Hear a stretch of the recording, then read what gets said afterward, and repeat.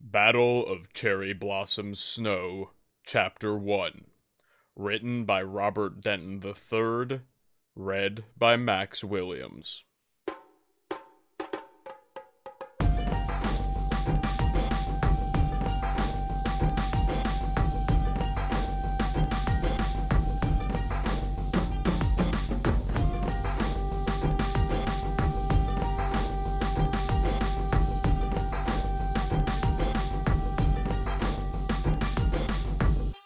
Ninth day of the month of Togashi, 1123, on the shores of Cherry Blossom Snow Lake.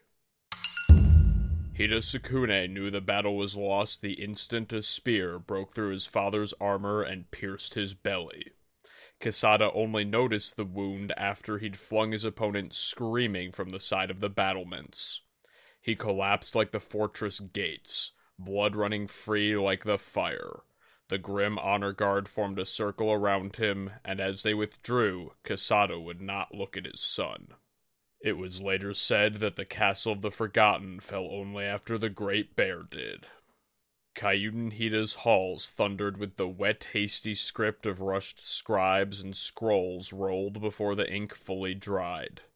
Heralds would carry them to the great clan families, to the imperial palace, and beyond. They would learn the crab's shame and be warned of what was coming. "It is my failure, not yours." Kasada's words echoed in Sukune's head even now. Yakamo had protested. If the other clans had heeded the crab, if they'd sent the jade, the resources, then... Kasada's wound left him unable to fight. "You must lead now, Sukune. Redeem the clan. Do what you can. Stop Akuma's march. At any cost." Sukune banished the memory and traced the invaders' course on the map. Akuma no Oni's forces had an uncontested path straight to Otusan Uchi. But he wasn't going there. Instead, the horde marched northwest, to the Shinnemin Forest. Why? He could shatter the seat of Rokugan's power, so why not go straight for the capital? "I have a theory," said Genzo. The Silver Streak Sergeant bore the symbol of the Falcon clan. The Toritaka were only a minor clan family, but they had maps of Meimikake and the marshes surrounding the lakes of Cherry Blossom Snow, and more importantly, they'd offered to help.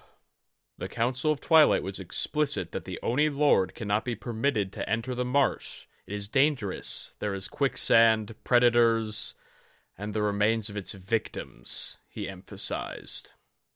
Sukune, remembering how Akuma's forces multiplied at the Castle of the Forgotten, broken bodies rising beneath the Oni's trisected gaze, warrior puppets, undead. The Rokugani cremated their dead, but as he discovered the last time he ventured into the Shinnemin, there were generations of bodies preserved in the muck. Generations of dead. What was his plan? In Akoto's leadership, clever generals did not burn lands and slay farmers, instead using enemy resources to build and replenish their own. Sukune frowned. "I am in agreement with your counsel." They'd overcommitted at the Castle of the Forgotten. Sukune had thought so, but chose not to speak, trusting his father's experience and judgment. They had not known their enemy well. Now, with only a third of the crab's mustering forces intact, they were less than a bump in the road. A last-ditch effort to buy the other clans time to mount their own defenses would put the crab's very future at risk, and perhaps make the Oni Lord even stronger. "I should have said something." But what? The crab's stubbornness and tenacity, their greatest strengths, would undo them? That they had to become something that they were not? They would not have listened. They hadn't before. The canvas parted. Hida Oushi entered, face dusty as her unwashed armor. Sukune was certain she'd been sleeping in it. Hida Yakamo followed, his tall frame blocking the light. "The villages are evacuated," Oushi said. "Only a few conscripts worth taking." "Any Ronin?" She ran frustrated fingers through her hair. "A few. Not enough to form a unit. But there were some volunteers among the peasants, refugees from Isakaki province. Katsuo, their spokesman, Spoke's boy, really, offered some insight that we might use. Well, that was something. He turned to Yakamo. Train them with the sparrow. The Suzume family seems to work well with farmers. You can keep handing me Mana Clan samurai, little brother, but I sure as hell can't train them. Sukune pinched the bridge of his nose. Yakamo, please. A Tetsubo is too heavy even for their strongest, Yakumo argued. They have no armor, which eliminates nearly all our formations, and the Fox have nothing resembling real military training at all. Drill them as Ashigaru, then! Oshi shouted. Do I have to hold your hand? Then they'll be hewn like wheat, Yakamo snapped back. Worthless like the falcon, who cannot even hold their swords correctly. Toritaka Genzo frowned. I'm standing right here. Enough! Sukune slammed his fist into the table. Damn it, Yakamo, you know what is worthless? Excuses. Silence. Oshi blinked at her brother. Yakamo's jaw was slack. Even the falcon seemed especially interested in a spot on the table. Sukune slowly unclenched his jaw. He'd never had an outburst like that before, especially not to his tyrannical older brother. But he hadn't been feeling much like himself lately. Too much loss, too little sleep, too much at stake. Didn't Yakamo realize that if they failed... Yakamo met Sukune's eyes. Our ways are not compatible. He was right. Their tactics, compiled over generations, were developed for those with Crab Clan training. But the minor clans who had pledged to help, the Sparrow, the Fox, the Falcon, the Otter, were too different from the Crab. They were a castle mismatched to its foundation. It would never stand. A messenger in turquoise and gold entered and bowed, extending a scroll with the Mantis clan seal. Between the three Hida siblings, he seemed unsure of who to offer it to. The Son of Storms offers an exchange of information and possible cooperation. The language was quite deliberate. Yoritomo was offering to join, but not beneath the Crab's command. He would not follow any orders but his own. I should have expected that, but Sukune had hoped that the Lord Captain knew that too many generals tore an army in half.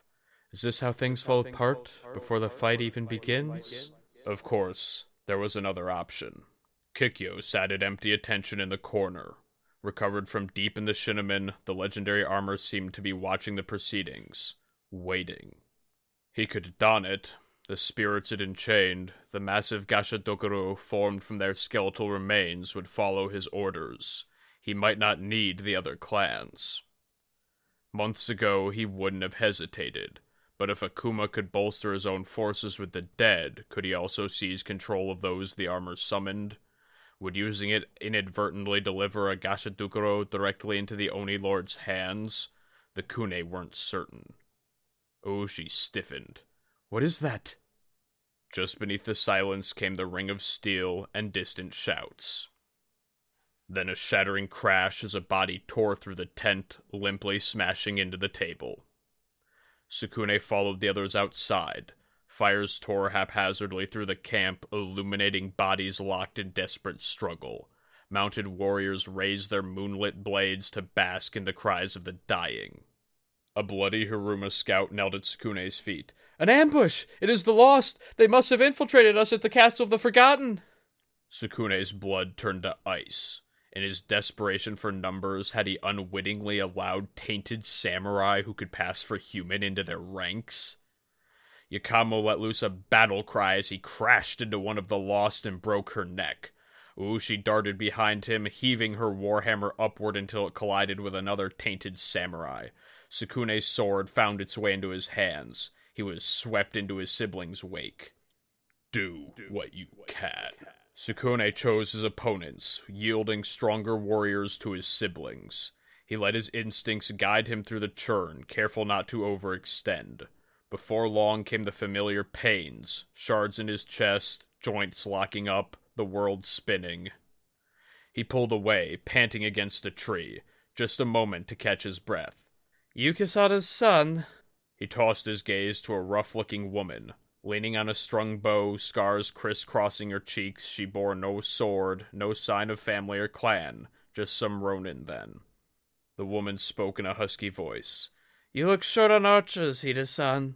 Luckily for you, I've got a business proposition.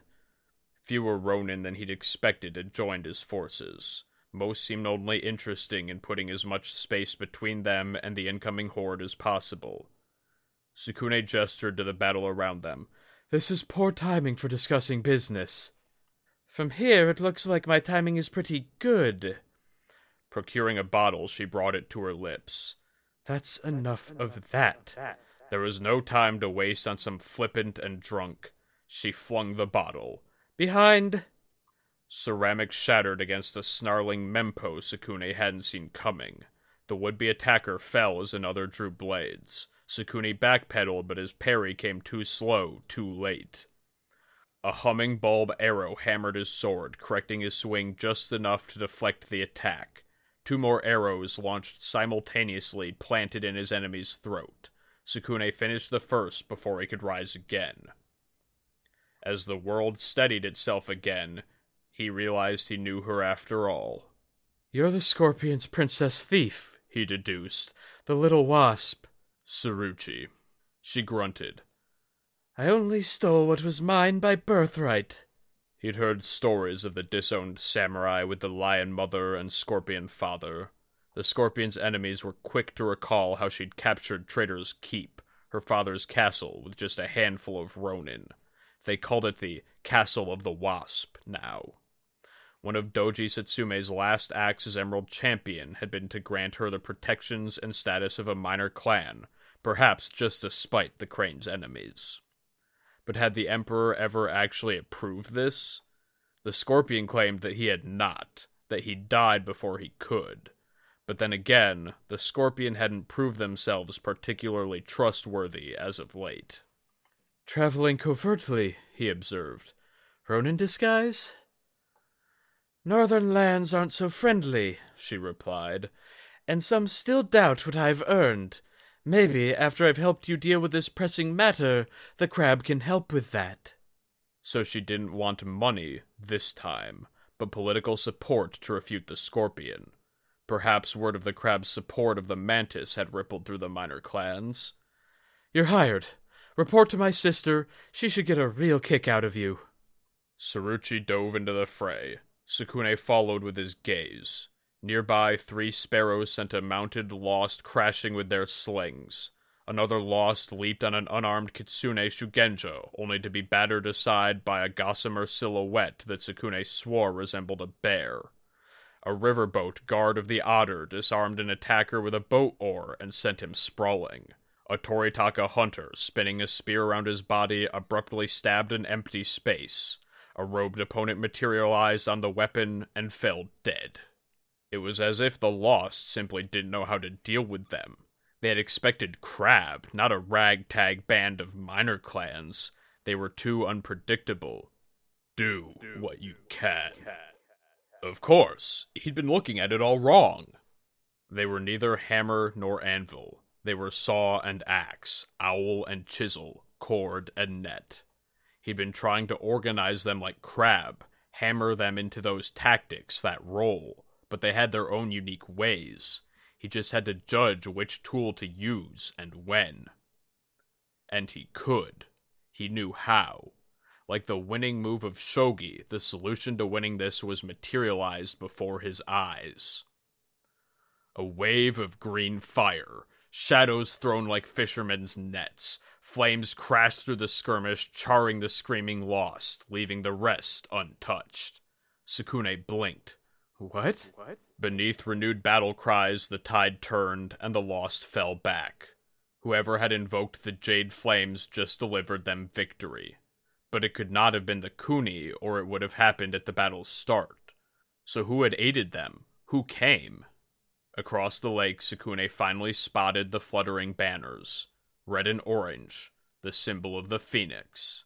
And beyond, a force bearing the heraldry of the Inferno Guard.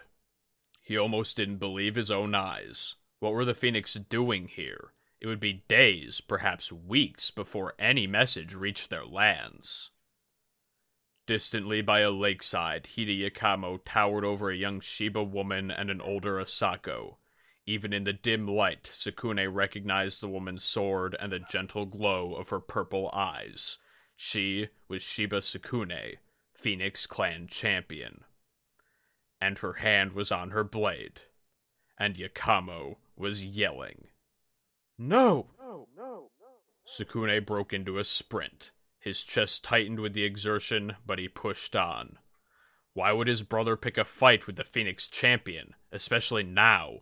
Yakamo's impulsive streak earned him many enemies. Had something happened between them? Oushi matched his stride. It's the Phoenix! They must have... She paused. What is it? His lungs were on fire. Between gasps, he managed 2 words. Yakamo! Diplomacy! She blanched and matched Sukune's sprint.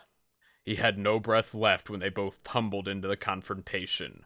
Yakamo's Tetsubo was in hand, the young champion looking defiantly into his face. You are mistaken, she said. Asako Suki would never have consorted with such forces. You are a liar. Challenge me if you wish, Yakamo growled, but first prepare 2 pyres. Sukune hesitated. Was the champion looking for someone? Who was Suki? Sukune spoke to the man beside her. Maezawa-san, show him reason. The sage offered a withered smile. Bloodshed is unnecessary. Simply take us to Suki, and we'll sort this all out. Impossible, Yakamo replied. For now. The Phoenix were silent as Yakamo spoke. Plainly he recounted the battle that led them here, purposefully calling Akuma no Oni by name. The Phoenix paled as he did, but none matched the alarm of the Phoenix champion's face, as if in dire realization. Sukune almost missed his brother's glance, a look that seemed to say, I can handle this. Was he attempting a trade, the messenger's fate, for aid from the Phoenix? Yakamo was a brute, but he was not the dullard many believed him to be. The Shiba tilted her head, as if something invisible whispered in her ear. At last her hand withdrew from her blade. Show me where I am needed, she said. I'll do my best.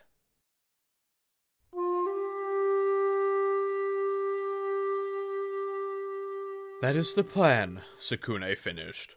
Officers from the other clans exchanged quiet looks as he spoke. It is eccentric, unconventional, but it is based on what I've observed of your strengths. It will come together if we trust each other. He regarded the room with all the confidence he could muster. Questions? Yoritomo approached. Sukune's jaw locked as the pirate loomed over the map. All eyes followed him, the only champion that hadn't deferred his command. If the Son of Storms disagreed with the plan, then he would simply disregard it. He could ruin everything. Yakamo tensed. Oushi held her breath. Yoritomo tapped the image of a narrow pass. Deploy me there. A collective gaze shifted to Sukune. By yourself? Yoritomo nodded. Deploy the rest of the Mantis where you think they are strongest. Put me in the past, and not a twisted soul will cross it. That would spare valuable fighters from what could become a death trap, allowing a bolstering of the front and reserves. But it also meant an entire flank relied on one warrior. You see a problem? Not quite a challenge. Sukune chose his words carefully. Not on its face, Yoritomo-sama. However, one would normally entrust this position with at least 20 of one's strongest men. A few knowing snickers arose from the Mantis officers. Yoritomo crossed his arms. I'll manage. As the others filed out to prepare, Yakamo approached, regarding the map with a sneer. It's not what father would have devised. I know, but we have to change. The crab are the wall, and that's the problem. Instead, Sukune said, I'm willing to consider something better. The crab could not absorb another heavy loss. They could not stand aside, but another loss like their last against the Oni Lord would mean the death of the clan in more ways than one. A heavy hand on his shoulder, Yakamo shook his head. No, this will work. He paused. I trust you. Sukune's chest rumbled as he watched his brother leave. Yakamo had never said anything like that before, not even when they were children. He hoped he'd be worthy of it. Even if everything went as planned, he still wasn't sure it would work.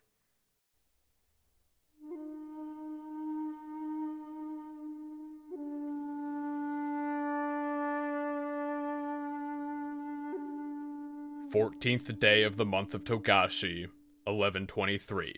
Somewhere in the Shadowlands. There is darkness within you, Tadaka." Isawa Tadaka gasped. This time the vision spoke not with his ancestor's voice, but that of his teacher. His eyes searched the broken horizon. He wondered where Ruho was now. Master Tadaka? Asako Suki pinched her brow as her eyes narrowed. He pulled back his sleeve, revealing a string of jade beads. By now over half had lost their luster, dimming to the dull shade of exhausted charcoal.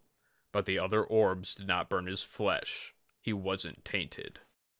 It's not that, Suki said. You looked like you were in pain. I'm okay.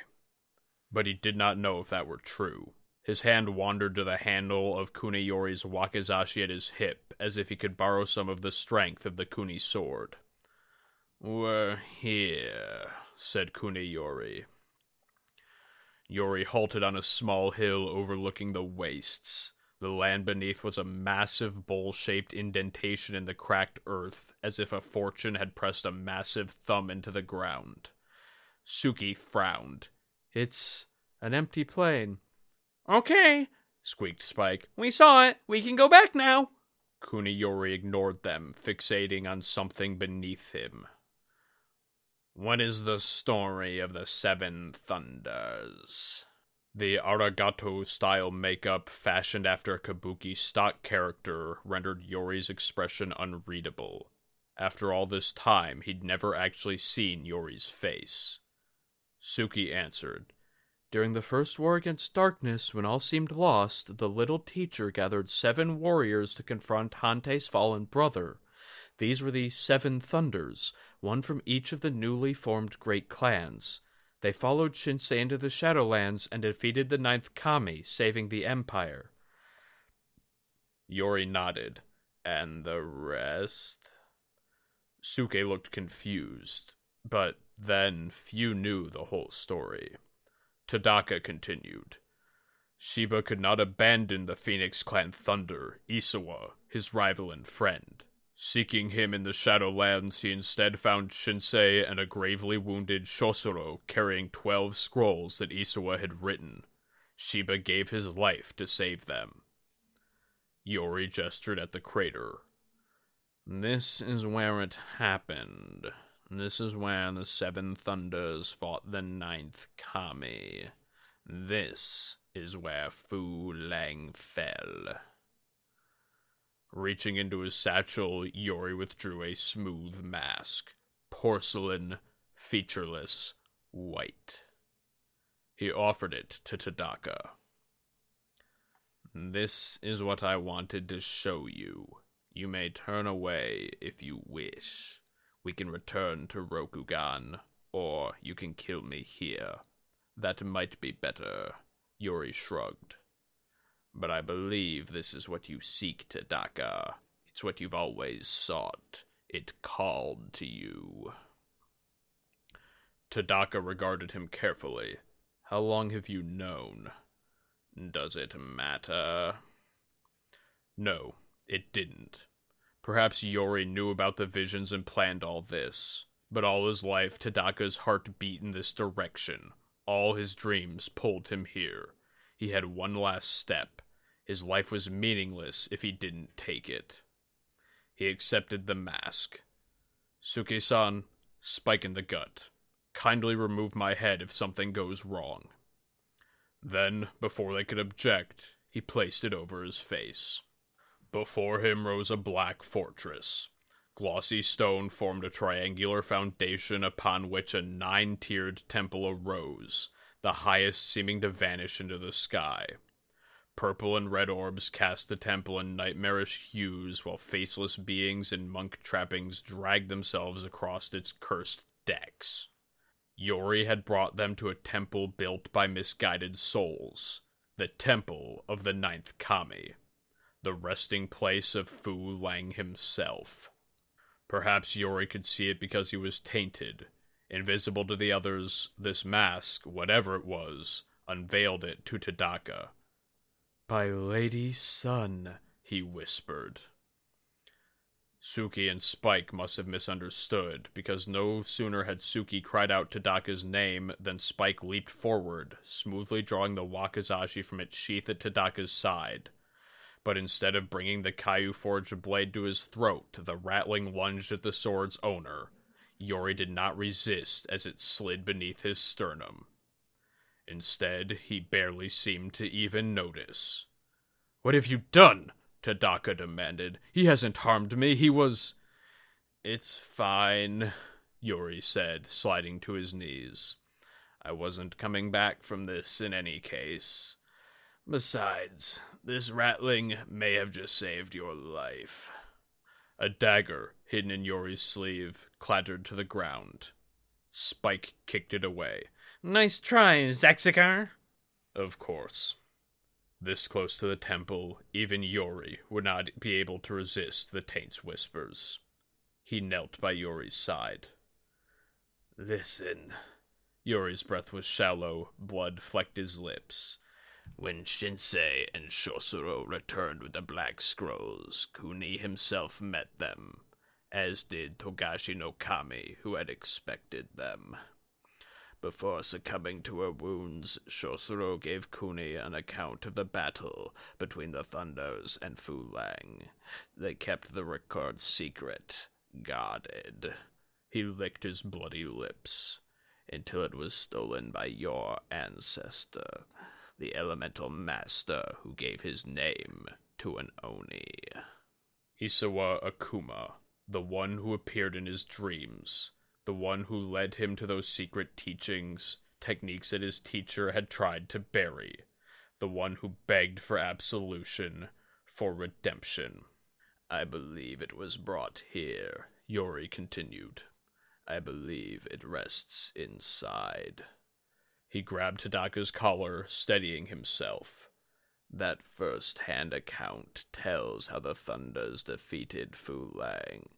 It could contain details, clues that could reveal his weaknesses, how to do it again, how to do it for good. Because he's coming, isn't he?" Yori met Tadaka's eyes. "He's grown stronger over the years, hasn't he?" The Kami who fell. Was that the darkness he'd felt? Was that the threat that haunted him ever since he first opened his eyes and saw his ancestor's face? Was the oldest of the Empire's enemies somehow behind their misfortune? Not 1,000 cuts, but one. Not mortals, but gods? Perhaps not. Perhaps the calamities were always by their own human hands. He couldn't fix that. But this was something he could fix. This was something he could solve. "But you're not certain," Suki said. "No," Yori admitted. "I could be in error." He looked to Tadaka. His yellowed eyes looked so tired. "It is up to you, my student. It is your choice." All his life, Tadaka felt that something terrible was coming and that, whatever it was, the Empire was not prepared. He felt this so deeply that he dedicated his life to preparing the Phoenix. And now, here he was. Everything he'd given, every doubtful look and second guess he'd endured had led him here.